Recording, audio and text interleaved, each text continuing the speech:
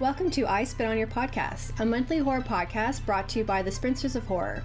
This is a time once a month where Jess puts down her knitting needles and Kelly steps away from the TV to discuss horror movies and sometimes other horror mediums with thoughtful analysis, research, and passion. In our first episode, we are going to introduce you to our horrific hosts, talk about our project, Spinsters of Horror, the history of women in horror, and why we both love it. So sit back, pick your poison, and listen on, if you dare. Sounds great. So, to get this podcast started off right, we're going to first discuss our personal journeys, which brought us to this point about talking horror and being spinsters. I always seem to find talking about myself the hardest thing to do, so here it goes.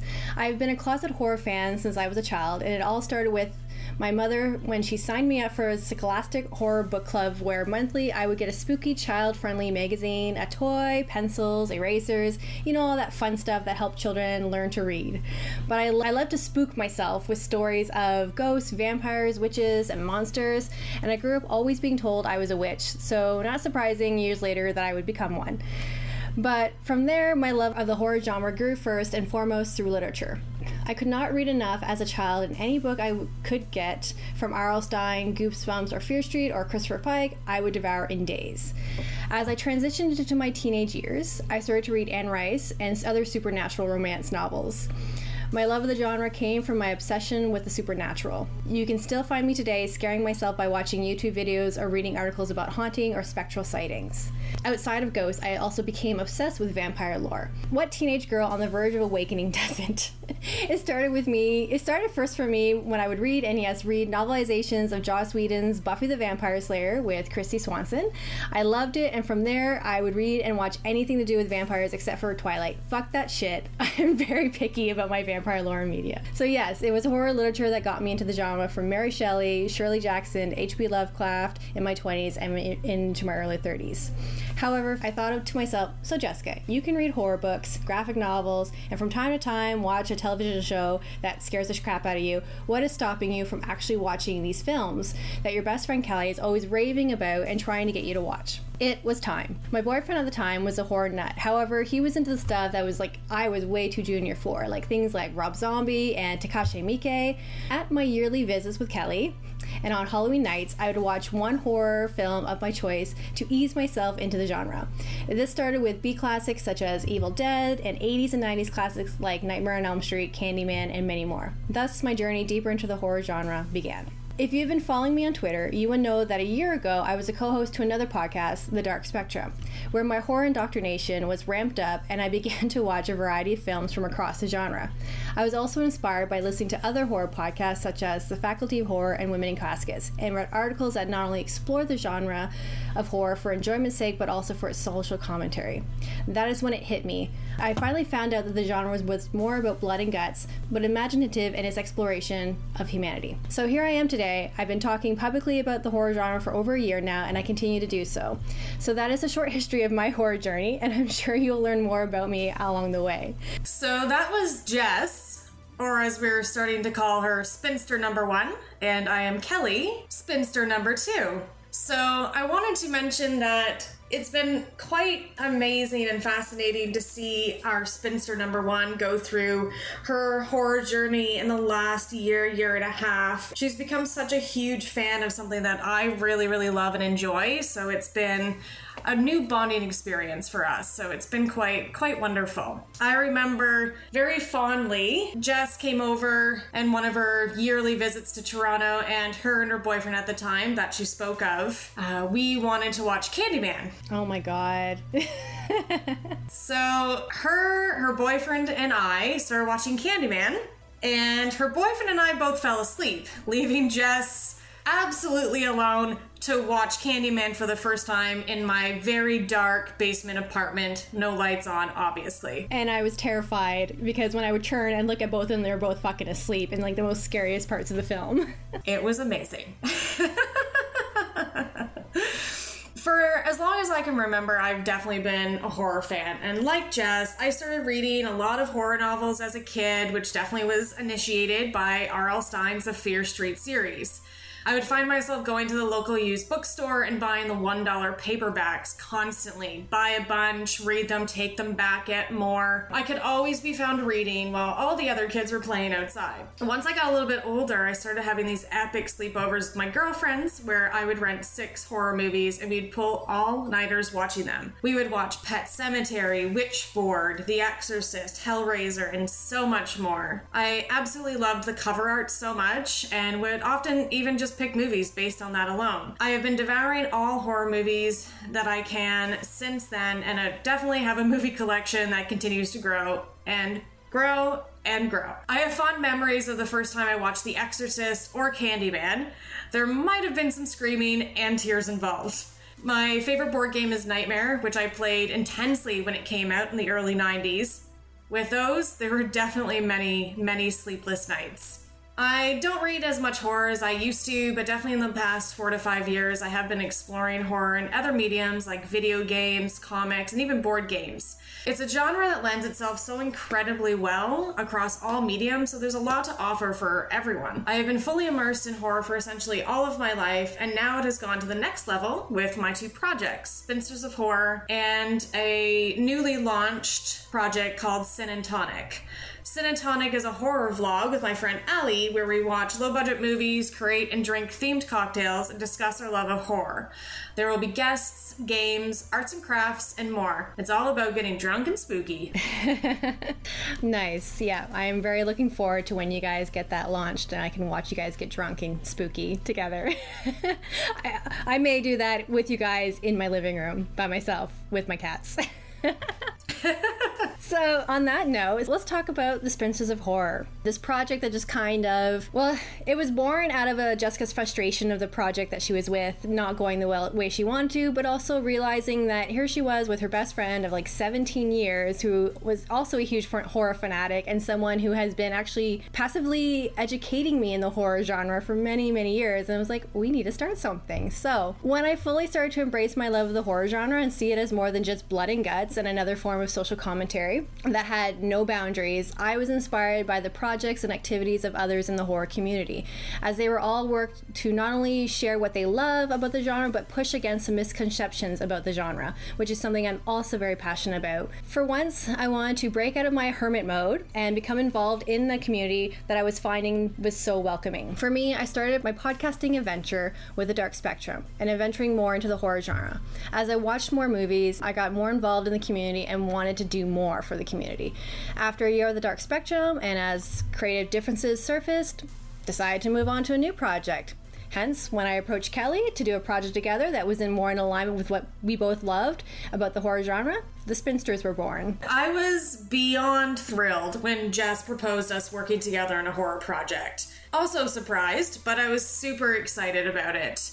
It was not even something I had considered prior to that. I have been enjoying horror within the confines of my own personal space, so it's really exciting for me to branch out into the public domain. I have been doing that a little bit with my Instagram account with doing very mini horror movie reviews, so this is definitely taking my love of horror into its next level. Last summer, I picked up issue number 10 of Rue Morgue's library series entitled Women with Guts, Horror Heroines in Film, TV, and Print. It not only inspired my very first tattoo, but also to look deeper into the genre through a more feminist lens. It also inspired me to celebrate myself as a horror fan and even a female horror fan. I am very, very excited about this project. Women love horror, and it's long overdue to show the world that and what we think. I will be doing monthly reviews, which you can find on the website, along with every other month a Spinster's horrific monthly pick. You'll also find me on all of our social media outlets. You'll also find me on the social media as well. I'm just a little more quieter than Kelly is when it comes to that stuff. But on top of that too, on the website you'll also see my monthly blog post about the topics that I'm very passionate about in horror and my own horror journey. So, the big question, Kelly, why horror? 'Cause why the hell not? So why do I love horror? I took some time to really think about this. There's the initial gut reaction, and then really just thought about it since it's been a part of my life for so long. There are so many redeeming qualities in the horror genre. So many. Overall, though, my love of horror comes down to the creativity and imagination that is entrenched in all subgenres of horror. There is a no-holds-bar type element to horror that I believe is only slightly mirrored by perhaps sci-fi, but it's grim and dark, and I definitely relate to that much more, and I enjoy it. Horror isn't afraid to break taboos and broach all subject matter, despite how controversial. The definition of horror is an intense feeling of fear, shock, or disgust. I love to be scared or disturbed by horror, and I love that it does that to others. Hence the Candyman experience, though I was half asleep during it. Horror also provides a place for writers and directors to express their own personal fears or experiences in a very safe environment. Horror is honest, and I respect it very, very much. And for me, one of the reasons why I love horror is just creativity is more interesting. I've always been a fan of fantasy and sci-fi genres, but I found myself drawn to horror despite my love-hate relationship with being scared. The plots, the characters, the atmosphere. I am all about atmosphere when it comes to horror movies, that is for sure. They're always more enticing and they're always more intriguing. And I guess it also too answers to that question of sometimes we like that adrenaline of fear that we get when we watch a scary movie. So even though I get scared of watching horror movies, when I do get over that fear, I started to realize that many of the films that I was seeing had deeper meanings or comments about something very particular in society. For example, one of them is Nightmare on Elm Street 2. When I first watched it, I'm just thinking like, wow, this is an interesting sequel. And then one day I was talking to someone, they were like, well, do you understand the themes of homosexuality under that? I'm like, what are you talking about? So then I found myself going back, rewatching it with a completely different eye, and I couldn't believe how I didn't see the idea that commentary, the filmmaker's commentary or the perception of homosexuality in the 80s. And that is exactly what draws me to horror. It is more than just what's displayed on the screen, that there is something being said. And when you look past the fear factor, when you get past the gore, when you get past the guts, there is a conversation happening that is worth engaging in. So that is why I love horror. Amazing. So as women, we wanted to kind of reach out and think, but why do women love horror? Because we know that we do, but why does everybody else love horror? There is this notion that only men perhaps can truly enjoy and appreciate horror, or that women don't get a thrill from watching violence. Barbara Creed wrote The Monstrous Feminine, and this is a really great quote that I thought was relatable to this. That idea is rubbish and rests on the notion that women, by nature, are not aggressive or violent, nor capable of identifying with heroines who are aggressive. Young girls have always enjoyed fairy stories of the Hans Christian Andersen type, which are sometimes very violent, and the heroine is often a victim. They are a rite of passage for girls, about learning to confront one's inner fears, and horror films are modern versions of myths that speak to both sexes. I also think there's pleasure involved in confronting the taboo and abject. I don't see why only men shouldn't have this pleasure. Women love horror, and it's for many, many different reasons. Yes, I 100% agree. And I think I just want to interject something interesting too, is both Kelly and I have experienced something both in the dating world as is, because we may be spinsters, but every once in a while we need to go out and meet someone. And for me, I've had an interesting experience where I talk to guys and I tell them that I'm into horror, and a lot of the guys are actually not interested or a little scared by it. And so I think that's really interesting, because in my research, majority of audiences are women who enjoy horror. And one of the things that Kelly and I did for this project is we reached out to people in our social media circles and asked them, like, what do you like about horror? Why do you enjoy it? And I got some comments from some friends, Crystal, who was saying the thrill of being startled, that she enjoyed that. Lacey going and talking about getting that little pop of adrenaline and not having to do anything potentially dangerous to get it. So that fear factor that we get. What about you, Kelly? Yeah, so I reached out to the horror fans that are women that I know. So I got some great quotes. And it just shows again how diverse it is. So Alexandra West, so she is the co-host of the podcast Faculty of Horror. She also has written 2 books now, Films of the New French Extremity, Visceral Horror and National Identity, and the newest one, the 1990s teen horror cycle, Final Girls and a New Hollywood Formula. So Alex said, "It gives me the societal subversion I crave, and I'm pretty sure the genre is just part of my DNA now." Valeska Griffiths, she is a writer at Anatomy of a Scream, the website, and also the editor and creator of Grimm magazine. She said, "There are a lot of things to love about horror. Its content and intensity offers catharsis, adrenaline racing, excitement, and visceral escapism. And it provides more female-focused narratives than other genres do. I also love the way that horror lends itself to socially conscious storytelling, either metaphorically or literally." You can tell she's a writer, had a hard time saying that for some reason. My hairdresser, Tanya, she is a huge horror fan, and she said, "Horror makes me feel alive. I feel very connected and relate as I've had experiences with hauntings and the dead. I also love to see how real the special effects are and how they're utilized. The acting, the fear, and the fight for the life and death gets my adrenaline pumping along with the element of surprise.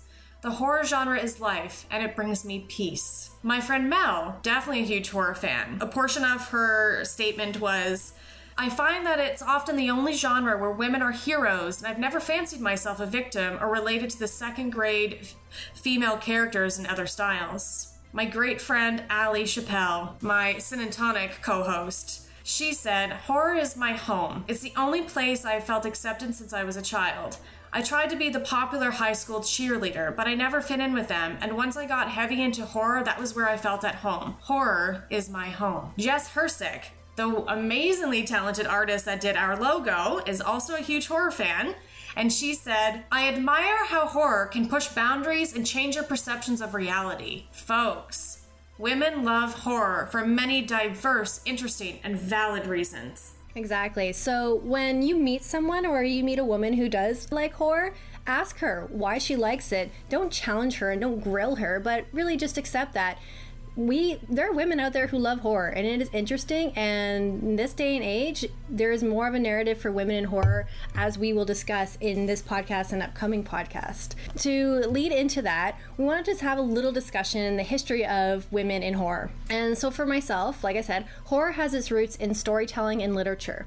I know when I was a child growing up, my introduction to horror was from telling ghost stories with my cousins in a dank basement pantry. Some of my most fondest memories from childhood were those days. People have been telling each other scary folk tales to teach their young a valuable lesson of life, or just to give each other that adrenaline rush that fear produces. The written word has inspired many horror movies in the 20th century. Women have contributed significantly to this form of fear. Today, I'm only going to address 5 important authors to the horror genre who have impacted the genre both past and present.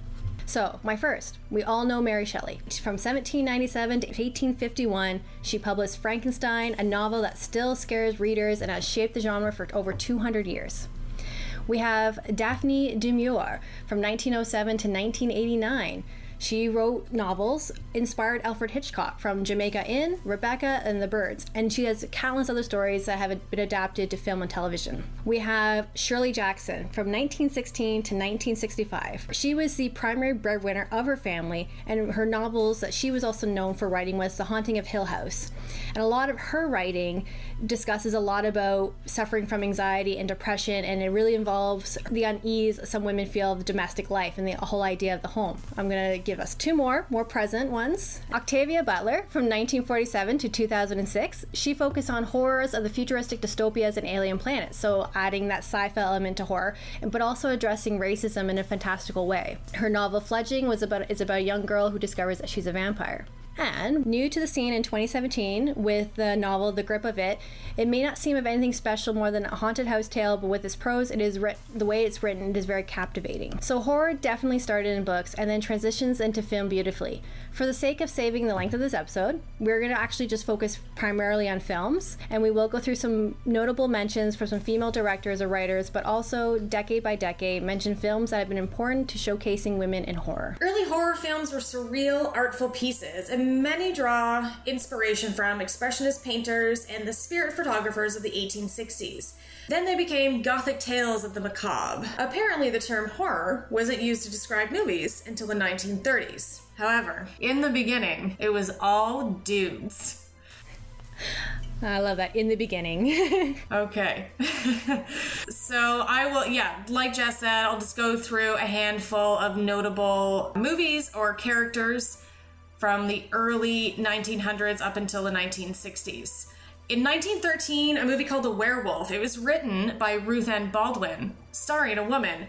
This is actually considered the very first werewolf movie ever filmed. Lost in a Fire in perhaps around 1924. Most people haven't seen it. In 1917, The Devil's Stone, written by a woman, Beatrice DeMille, and starred a woman. This was interesting to find out in my research. 1914 to 1930, Francis Grand Grignol, this is French, pardon my French, the artistic director for this infamous stage production was Camille Choisy. In 1935, Bride of Frankenstein, the iconic appearance of Ailed Lanchester as the bride, and also she played Mary Shelley. 1936, Dracula's Daughters showed a lesbian vampire named Countess Zaleska. And 1953, House of Wax. There is a large role by Phyllis Kirk. I mentioned this one because I recently watched this movie and I was just so excited to see how wonderful her performance was. She was a very strong woman. She was resourceful, very inquisitive. It's definitely worth a watch. 1960, we see Psycho. It's a prominent and iconic role from Janet Leigh.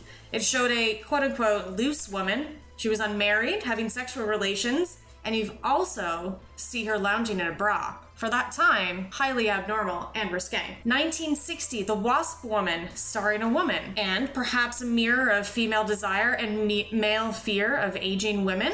Perhaps? I definitely want to see that one. 1961, Homicidal. A woman plays the part of both female and male. Her name is Joan Marshall, and this movie is showing the gender tropes of the 1960s. In 1963, The Birds, starring a woman, Tippi Hendry. Iconic movie based on the short story that Jess mentioned earlier from Daphne du Maurier. French again, pardon me. In 1963, The Brain That Wouldn't Die, a large role by a woman named Virginia Leith. I recently read a book called A History of Horror by Wheeler Winston Dixon, and they said, if any film ever testified to the sexism that pervaded horror films of the era, it was this movie, as the male protagonist sees women only as objects and appreciates them only for their physical beauty. In 1966, we saw Bloodbath, written and directed by Stephanie Rothman and Jack Hill. In 1968, we had Rosemary's Baby, starring Mia Farrow. This is a snapshot of the female body and psyche under attack by society. This movie is essentially the epitome of gaslighting. There was definite sexism in early horror films as they were the products of the era. Women often had small roles or played wives, girlfriends, servants, etc. Rarely did they have lead roles or wrote and directed movies. Women were depicted often as inferior to men, weak and vulnerable, the damsel in distress archetype. They were often sexualized or seen only to fulfill a sexual desire in a man. Of course, there are always exceptions to the rule with notable films and characters, like I've mentioned. The late 60s to 70s is when things really started to change, possibly due to the rise of feminism and the sexual revolution. Women were having more diverse and interesting lives, and in films we saw stronger characters, lead roles, and the concept of the final girl with Halloween in 1978. And this is where we see the trend of the slasher genre continue into the 70s and 80s by introducing the concept of the final girl.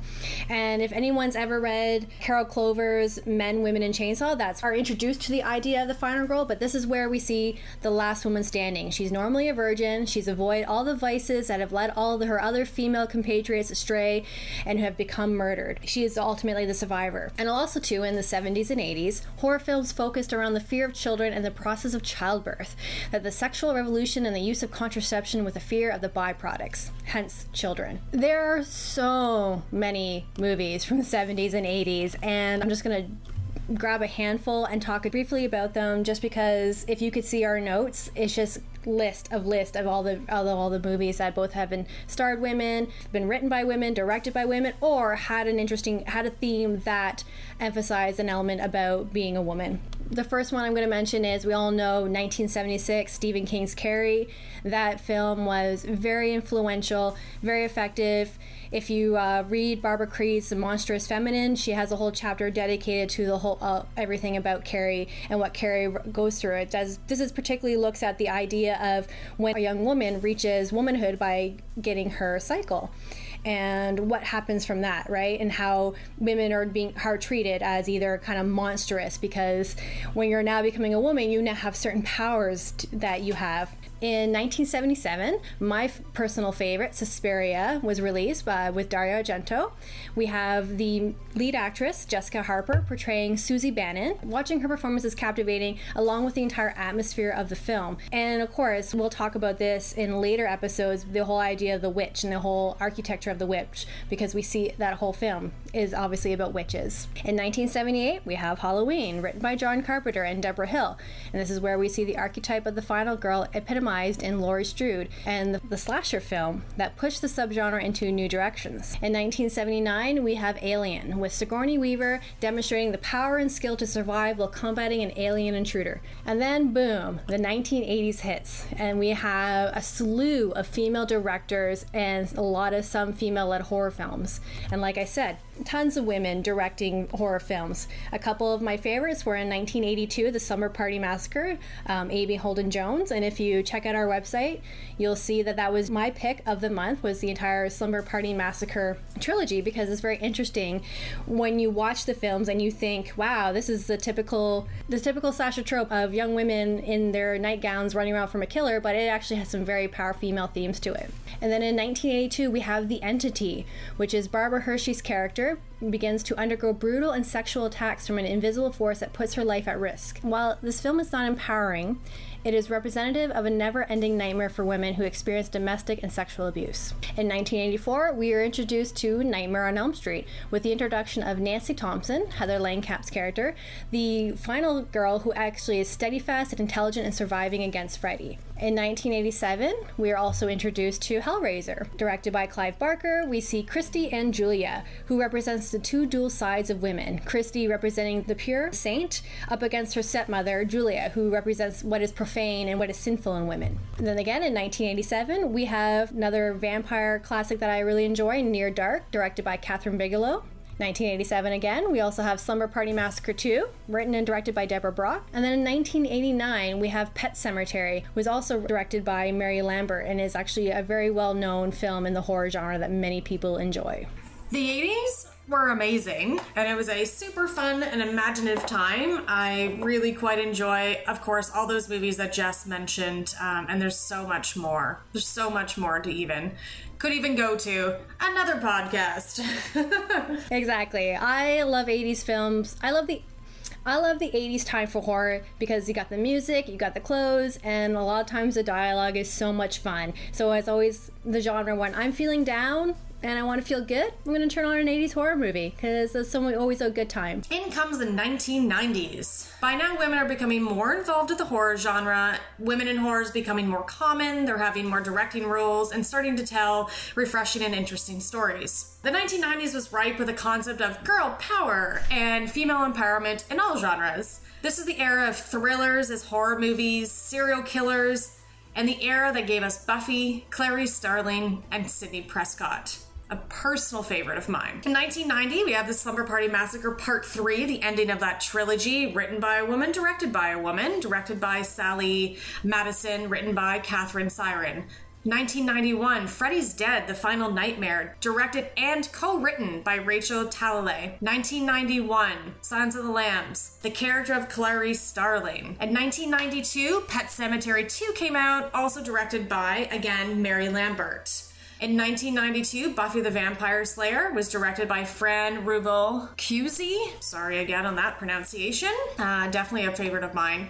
1996, The Craft. The film, not written or directed by a woman, but very important to, I think, all of us women in the 90s, and definitely to Spinster 1, Spinster 2, Jess and I. A very important film. A film about teenage witches that is reflective of the intimate issues girls face with toxic friendships, discrimination, isolation, emotionally manipulative boys, and the desire to feel powerful when you feel powerless. The importance of female friendship and the feeling of sisterhood. Also, perhaps, the fear of female power. In 1996, we got Scream, and the characters Sidney Prescott and, some would say, Gale Weathers as a strong female character. Not in my movie. So good. In 1999, The Rage Carrie 2 was directed by Kate Shea.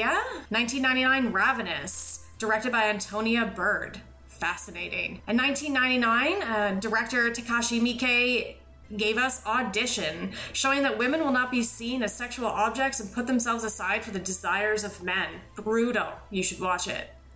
This decade is definitely an absolute personal favorite of mine. It was a time when I was a goth teenager full of teen angst.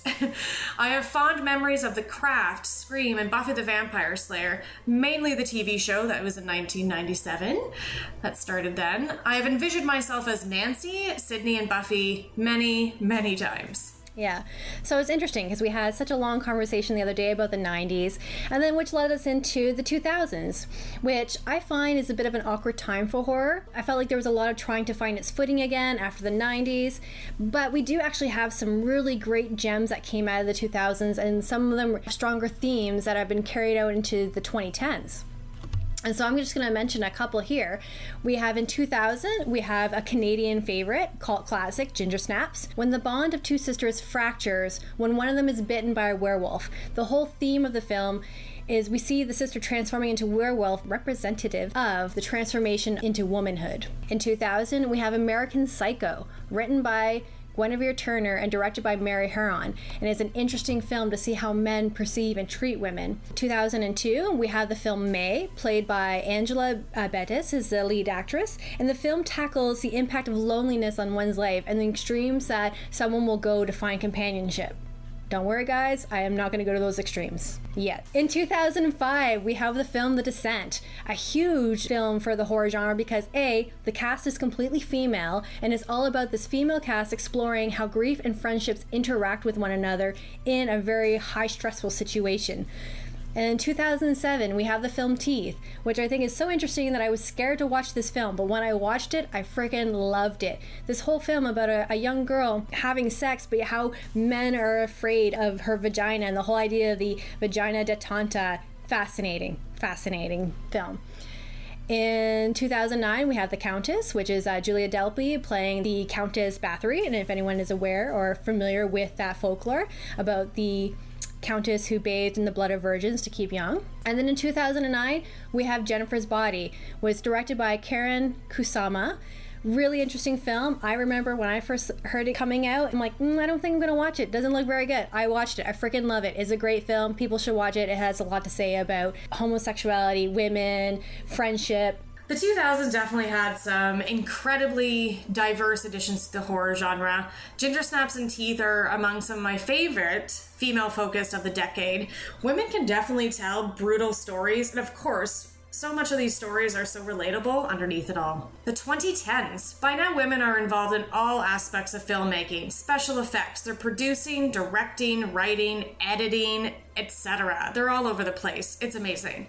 They continue to show us new and interesting stories and characters. So in 2011, we got You're Next. I think the modernized Final Girl with Aaron. 2012, American Mary, written and directed by the twins, Jen and Sylvia Soska. 2013, the remake of The Evil Dead. Mia is goddamn badass. Mia alone must confront and kill the demon that has taken all of her friends' lives. Seamlessly transforms from victim to villain to victorious Final Girl right before our very eyes. The Reign of Blood, that ending's epic. 2014, The Babadook, written and directed by Australian Jennifer Kent, favorite of mine. In 2014, It Follows. This is a study in sexual politics and a criticism of female exploitation, which stars Micah Monroe, who is also in a movie I love called The Guest. She's fantastic. 2014, A Girl Walks Home Alone at Night, written and directed by Anna Lily Amanpour. My review of this movie is on our website currently. 2015, The Invitation, another movie directed by Karen Kusama, who did Jennifer's Body in 2009. 2015, The Witch. The fucking witch. Potential declaration of feminine independence against oppression. It's about embracing one's sexuality and finding a sense of female empowerment. Also, perhaps witchcraft being a metaphor for female empowerment. 2016, we saw Prevenge, written, and the lead actor and director, Alice Lowe. 2016, Raw, written and directed by Julia, Ducournau. Oh, I'm so sorry. Why do I have all the hard names to pronounce? In 2016, The Neon Demon, co-written by Mary Laws and Polly Stenham. 2016, The Love Witch, written, directed, and apparently she did a whole lot more in that movie by Anna Biller. 2016, Hush, starring a woman who is deaf and a masked intruder tries to best her. The performance and her tenacity makes for great intensity. Definitely recommend that. It's on Netflix.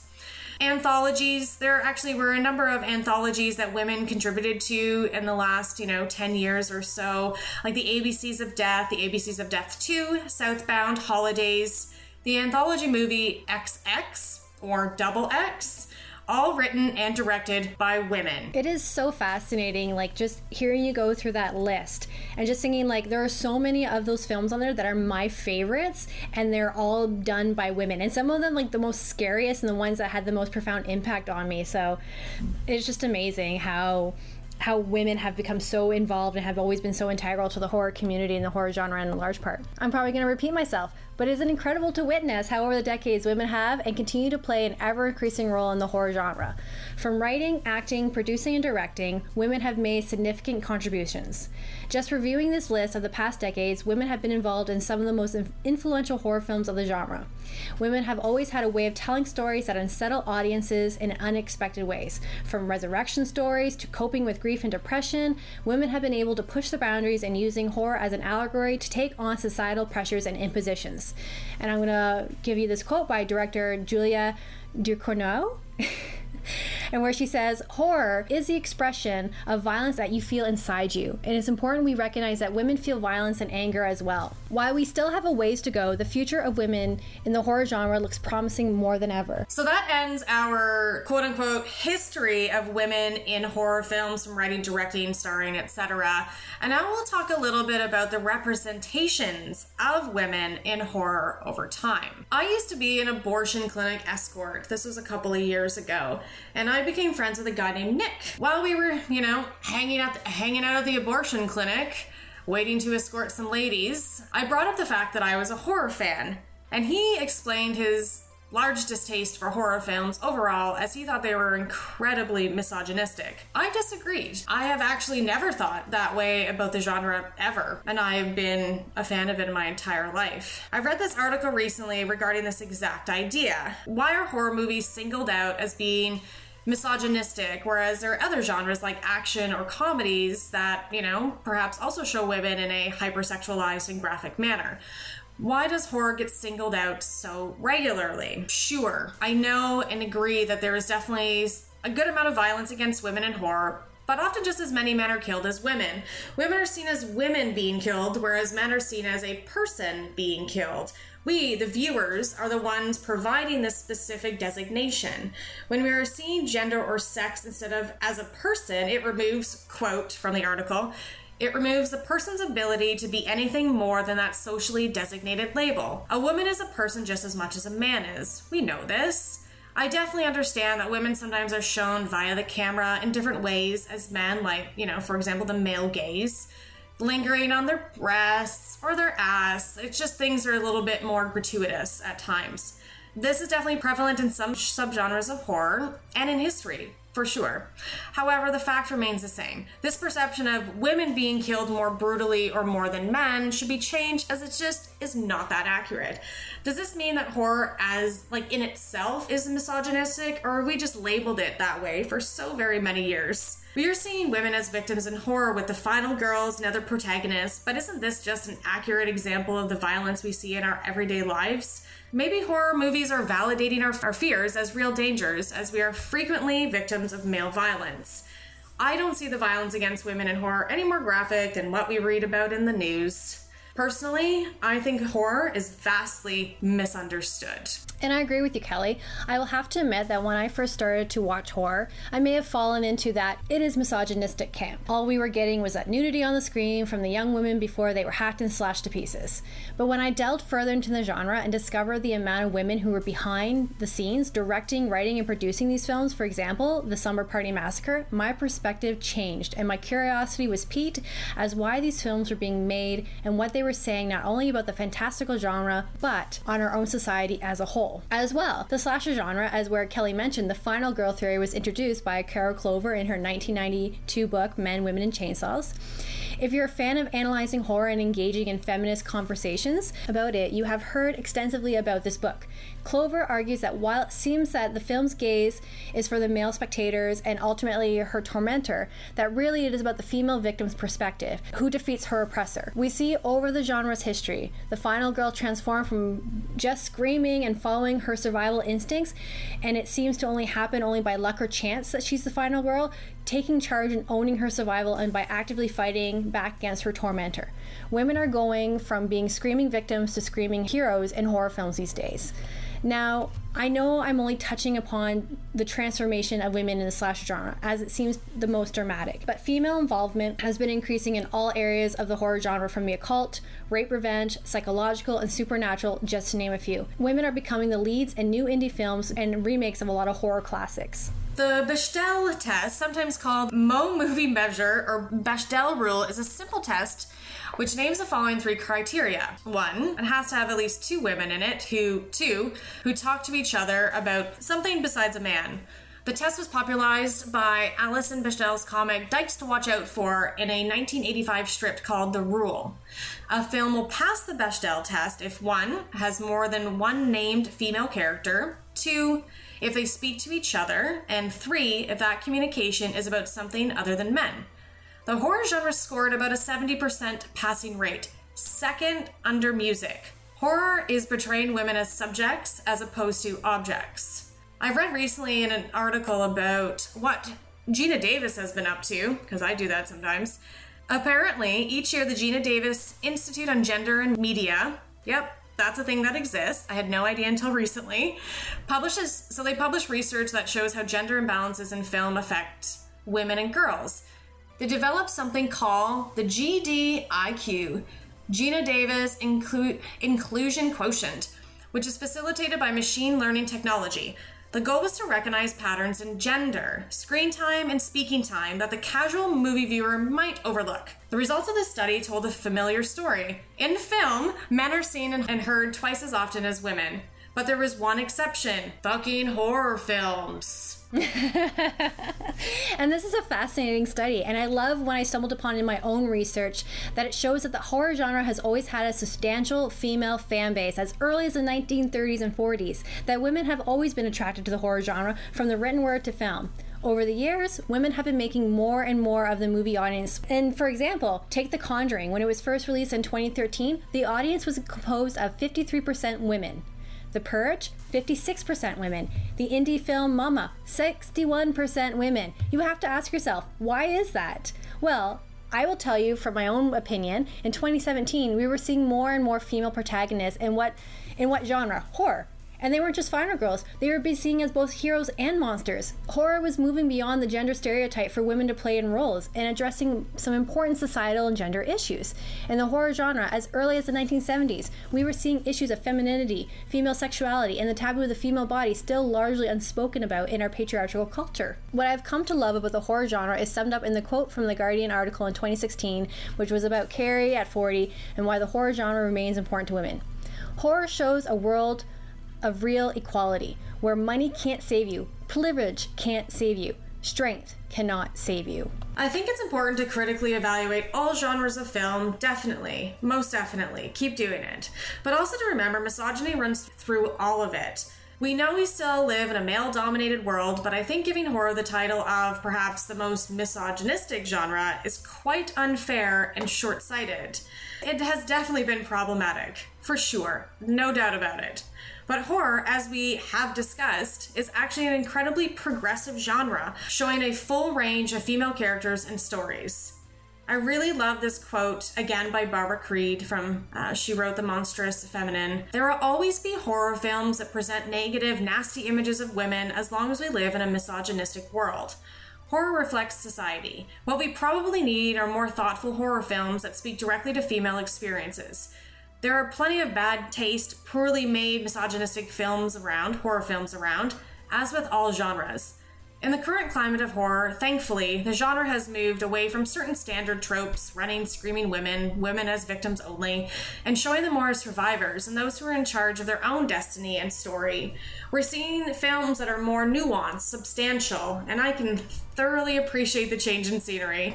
When it comes down to it, I really think horror provides women with much more relatable characters than in any other genre out there, perhaps rivaled likely by sci-fi. Sci-fi is also a pretty progressive genre that shows a lot of very powerful, strong, awesome female characters. Exactly. When I scroll through my Twitter, my Facebook, my Instagram feeds, it is so refreshing to see more and more women becoming involved in the horror genre, not just as fans, but as directors, producers, editors, writers, and leading the charge in practical effects, makeup, costuming, sound, and lighting, and like everything. And it is increasing every year as women continue to push for equality and taking opportunities to have their voices heard. The horror genre, as Kelly has mentioned, is a progressive in being a medium in which women can tell their unique stories in a hyper-fantastical way. Take the film The Babadook. It is a perfect example of this. I was extremely impacted by this movie and its metaphor. The viewer watches a mother struggling against a monster that we are unsure is real or just a manifestation of her grief and depression and resentment towards her son. But this film is a clear example of the stories that women can tell and how pain transforms us and how we can all be plagued by inner demons. It started with women in the Victorian age writing horror stories influenced by the actual real-life horrors that women were facing at that time. Even today, we women still experience drastic and at times traumatic life events. In the last couple of years, we are seeing more and more films in the genre come out addressing these shared experiences among women. Just as women were once the victims, they are not only becoming the survivors, but they are also becoming the monsters as well. And just as Kelly has already quoted from Barbara Creed, her book, The Monstrous Feminine, is a fascinating read addressing that very transformation of women in horror. And that is the end of our very first podcast episode. Thank you, everybody, for listening. We have a website. It's www.spinstersofhorror.com. You can also follow us on Facebook. Just search for Spinsters of Horror. And Twitter @HorrorSpinsters. We're also proactive on Instagram @Spinsters of Horror. And you can also email us at horrorspinsters@gmail.com. We want to thank Dance with the Dead for our music that you heard at the beginning of this, Robeast. And we are very excited for the end of this episode, but looking forward to doing our next episode, which will be released in August because we are a monthly podcast. And what are we going to be talking about, Kelly? We're going to be talking about horror in the 90s. Oh, my favorite, absolute favorite. So we're both super excited. I'm incredibly excited about this. Exactly. So keep your ears listening to that because not only do we have our podcast, but we also have throughout the month, we'll have reviews and blog postings and fun little things happening during the month of August as we celebrate horror of the 90s and the whole age of empowerment of women in horror of the 90s. So yeah, we look forward to sharing that next up with you guys. And thank you for listening to our first one. Thank you very much for listening. We're excited to share our project with you. And just remember, the future of fear is female.